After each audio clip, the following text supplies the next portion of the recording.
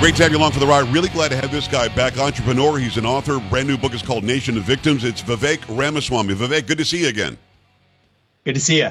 You know, I was floating around. Megyn Kelly's a good friend of mine. She's been on my show. I've been on her show. You're on her show. There you are. Then I turned on Fox. There's Vivek.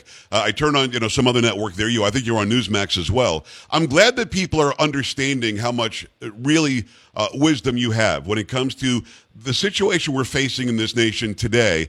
It's caused a lot of it by big tech, caused a lot of it by big media. And for some reason, people have been convinced that instead of pulling up your bootstraps like you and I did and getting 3 or 4 jobs and striving to achieve what we want to achieve, they all sort of coddle in the corner and they really believe that they're victims. Is that really the crux of what we're talking about in the book, that people are very quick these days to consider themselves victims and therefore not do anything about it? That is the crux of the problem I address in the book. We have a new national identity. I would go so far as to call it a new national identity, Joe, built around victimhood, seeing ourselves as victims, black victims, white victims, second generation Asian American victims. I see that even in the Indian American community. Right. But the call for action in the book is to revive a new national identity based on the shared pursuit of excellence. That's actually why immigrants come to this country. It is why my parents came to this country. It used to be America's national identity. I still think it can be yet again. And the encouraging part about it is that one of the things I do for the middle part of the book is I trace a lot of history, American history, all the way back to the Reconstruction era and the Civil War, even Roman history. And it's pretty encouraging when you take a look and a walk through history, because you realize that this isn't the first time even our culture as a country, let alone even other great cultures like the Roman Empire, have gone through similar bouts. And so to those who say the American experiment is dead and over, I think we have a major problem. We need to see it with clear eyes. I think this victimhood culture is a cancer on our national soul. But I also think that history teaches us that we may find our way out if we make the right choices. That's part of what I lay out in the book. It's interesting. Again, the name of the book is Nation of Victims, Identity Politics, The Death of Merit, and the Path Back to Excellence from Vivek Ramaswamy. Go and get this right now. It's actually out today, which is awesome. So let me just piggyback on what you said. My grandfather came on a boat. Took him weeks and weeks to get here from Italy. My great-grandparents on the other side came over on boats as well, and they all were seeking a better life. We'll have 2 million people potentially in 12 months break across the border illegally to get to this great land, and we have people sitting in the land who are taking for granted the fact they were born here, and the greatest land on the planet maybe ever in history, and they're just not taking advantage of it. And I want to use one quick example, and I love your comment on this. Queen Elizabeth passed away.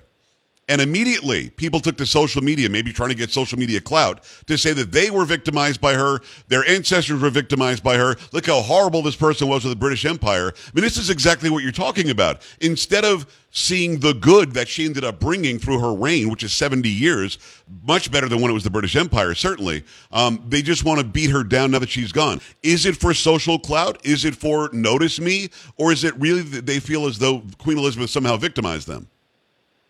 I think it's mostly the former, but they convince themselves that it's the latter. And the irony is you're going to hear it from people who actually were not victimized by her at all, which is the irony here is it's actually the incumbents that end up thinking of themselves most as victims. So I'll walk you through the cycle a little bit.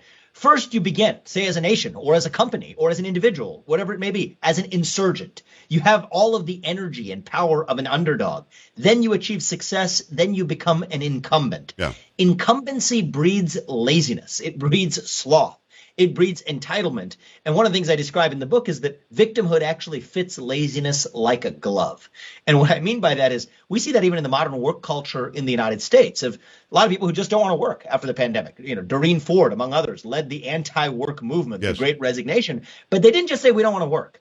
They didn't just say that we would actually prefer lifestyle changes that resemble those of genteel Europe. No, they said that this is about dismantling the oppression of capitalism, the colonialism of capitalism. You had to wrap it around this grand narrative of social justice that you're achieving through really what is just naked self-interested laziness. The book is called Nation of Victims. Go and get it right now. It's out today. What's interesting about what you just said is immediately that what jumped to my brain was, well, those in power like this, if they can victimize more people or make them feel as though they're victims, even if they aren't, then they can control them better.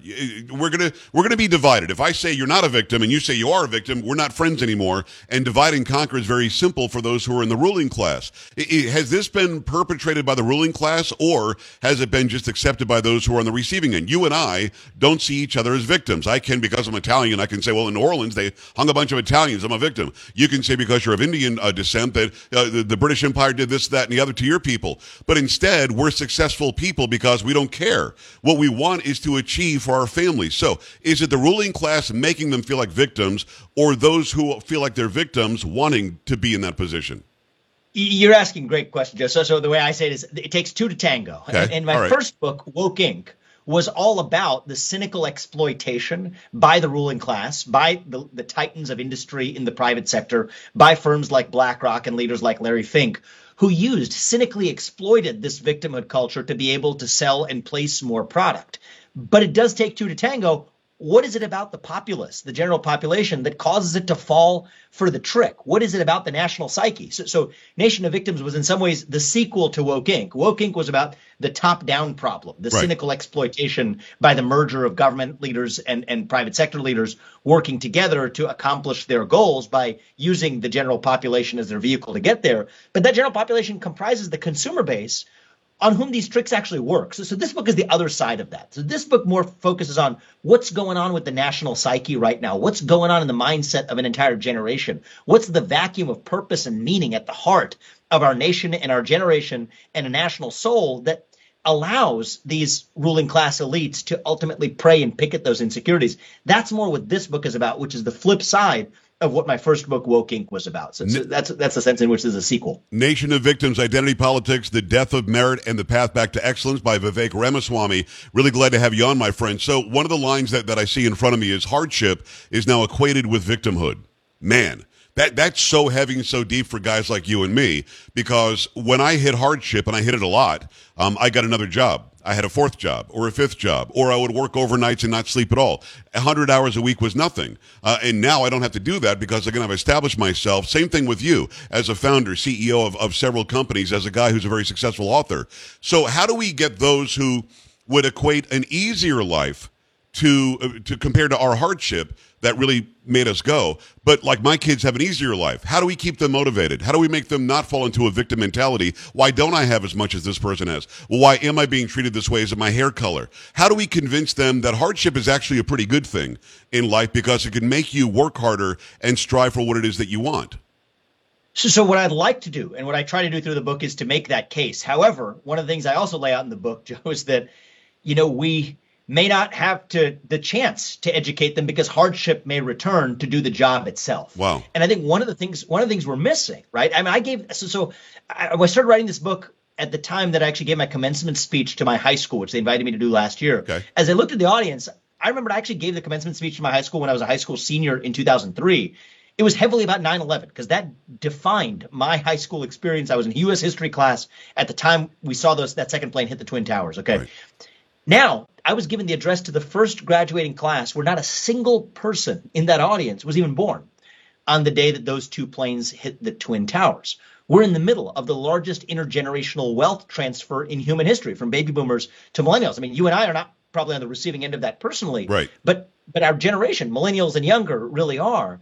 And I think that raises a cultural circumstance where, at the end of the day, we can preach, we can write books like I'm writing here. But one of the things I lay out in the book is you can listen to my arguments, but whether or not you do, that's going to create the very hardship that allows you to potentially rediscover who you are. I think the market crash, the possible market crash that could even be exacerbated by tightening of Federal Reserve policy. One of the cases I make in the book is an economic crash and a market crash may be difficult, but it may ultimately be fortifying for our culture, because we've come off 15 years of skiing on artificial snow printed by the Federal Reserve that's actually covered up the kind of hardship that normally is a check on an economy. There's a famous quote that's actually often attributed to the founder of Dubai. It sums up this mentality pretty neatly, and I cite it in the book. What is it? My grandfather rode a camel. My father rode a camel. I ride a Mercedes. My son will ride a Land Rover. My grandson will ride a Land Rover, but my great-grandson will ride a camel again. Yes. Because hard time, what do you say? Easy times create weak men. Weak men create hard times. Yes. So in some ways, we can preach all we want, Joe, but at the end of the day, even if we don't persuade the next generation of Americans who see themselves as victimhood, that victimhood itself will create the hardship that hopefully creates a stronger generation on the back of it. It may just be part of what the arc of history demands. His first book was Woke Inc. He's a New York Times bestselling author. It's Vivek Ramaswamy. Get this book, Nation of Victims, Identity Politics, The Death of Merit, and the Path Back to Excellence. I want to talk specifically about merit. Meritocracy works very, very well. We can just use sports as an example. Sports teams want to win. Owners want to make a bunch of money. They want fans in the seat. They want to sell a bunch of merchandise. You don't do that if you suck. So meritocracy makes sense. You get the best players you can. You get the most talented people you can. Surround yourself with them. Try your very best. Get the best education you can. And then you move up in life. There is a real push, Vivek, and you know this better than anybody, in this country to take away the idea of meritocracy. Just don't talk about sports because they'll be hypocrites when it comes to that. But in life, they want meritocracy to go because somehow, and this is the left talking, blacks and brown people can't do as well as whites. Therefore, we must take away their incentive to try. Joe Biden himself said, you don't know how to vote if you don't vote for me. He said you can't get an accountant or a lawyer if you're a black or Hispanic in a rural area. He said blacks don't know how to get on the internet. They said people on the left say people of color can't get photo IDs. So they're being told their whole lives that meritocracy doesn't work. So let's go with equity. We'll just call it equity now. Everybody gets the same everything. And that disincentivizes a human being from striving to achieve. So can we reinforce in the younger generation, you might be a millennial, I'm Generation X, can we tell the newest generation, you can achieve by doing your very best and trying your very best and realizing your own talents? Because I feel like they're being told not to. I mean, it's a simple message that defines the national spirit of this country. Yeah. You can achieve anything you ever want with your own hard work, your own commitment, and your own dedication. That is the American dream, full stop. Now, what we see right now is a full frontal assault on meritocracy itself, as not just in a particular context, but as a system for allocating rewards, that system itself is systemically racist or whatever. Now, it's in the subtitle of the book, I call it The Death of Merit. Yes.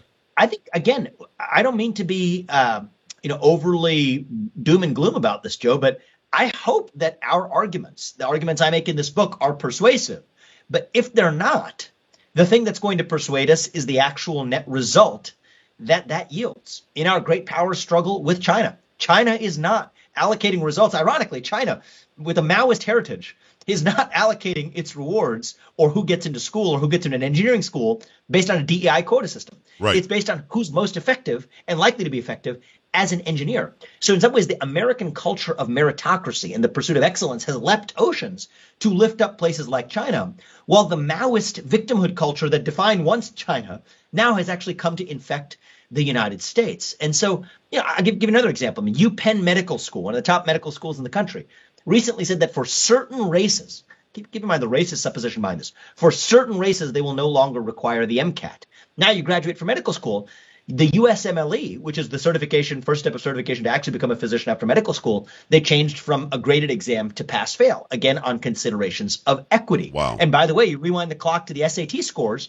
Well, guess what? To get into a top college, there's over a 400-point disparity between whether you're Asian or whether you're black. And this is only a 1,600 scale exam. That's harder to even score below 400 or even 600 if you were trying. Right. So the 400-point difference is a huge difference.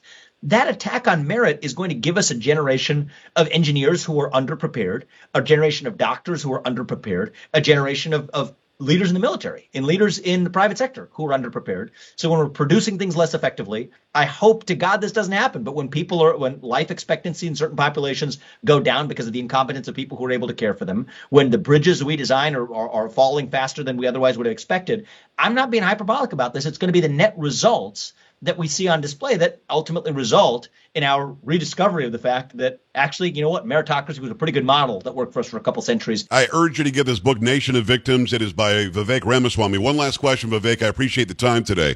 You're right about everything you just said, clearly, and hopefully people will go get the book and find a resurgence in their own independence and their own meritocracy. Those who are complaining about people moving up because of talent or hard work or merit are people who, generally speaking, got those jobs because of meritocracy.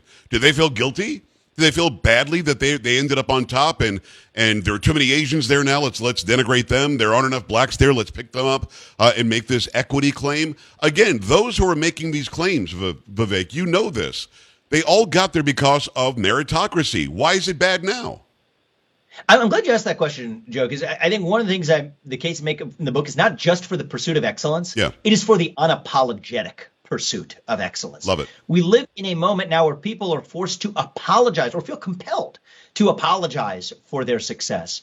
I actually think, I have my critiques of President Trump, but the thing one of the things I like about President Trump was that he was unapologetic with respect to his objectives, unapologetic about success. And I don't think that's a Republican value. It need not be a Republican value or a Democratic value. That's an American value, that we are going to win. We're going to win unabashedly. We're going to win unapologetically. And that's actually unifying. That's not a black value. It's not a white value. That's something that unifies us across the boundaries of identity and partisan politics, be it on the basketball court or be it on an MCAT exam or be it in an orchestra, where you have blind auditions. Actually, the irony of describing blind auditions as racist, auditions where somebody makes it into an orchestra based on how well they play a violin and how well that sounds rather than how they look. Right. That's actually been called into question as systemically racist because of racially inequitable outcomes. So stupid. What I say is, this is actually what unifies us. Yes. It allows us in a colorblind way, in an identity blind way, even in a politically blind way, to be able to reward those who are excellent at their chosen pursuits. That is what it means to be American. And the last thing I always like challenging an audience a little bit, Joe, is that we also got to look in the mirror. I think that black victimhood culture is a major problem. I talk about it in this book. People told me you're not supposed to talk about that because you're not black. I don't believe in that. If I think we really care about lifting up black lives, we better darn well talk about black victimhood culture, yes, which is holding a lot of black lives back. But I also worry that the response may be a new white victimhood culture or a new conservative victimhood culture. And at the end of the day, we're not going to get past this if we play victimhood Olympics, where we each compete for our status as a victim and what we're owed in return. At the end of the day, someone's going to have to end the game by saying that, we all may have our grievances if we look back far enough, but we're not going to look far back. We're going to look far forward to be able to say that our shared pursuit of excellence can be what unites us. That's the call to action in the book. Nation of Victims, Identity Politics, The Death of Merit, and the Path Back to Excellence. Vivek Ramaswamy. Vivek, thanks so much for coming on. I love having you on. So much knowledge, and these books are amazing. I hope you sell 5 million of them. Come back soon, all right? Thank you. Thank you, my man. Appreciate it. Back after this. Stay right here. This is the Joe Pags Show.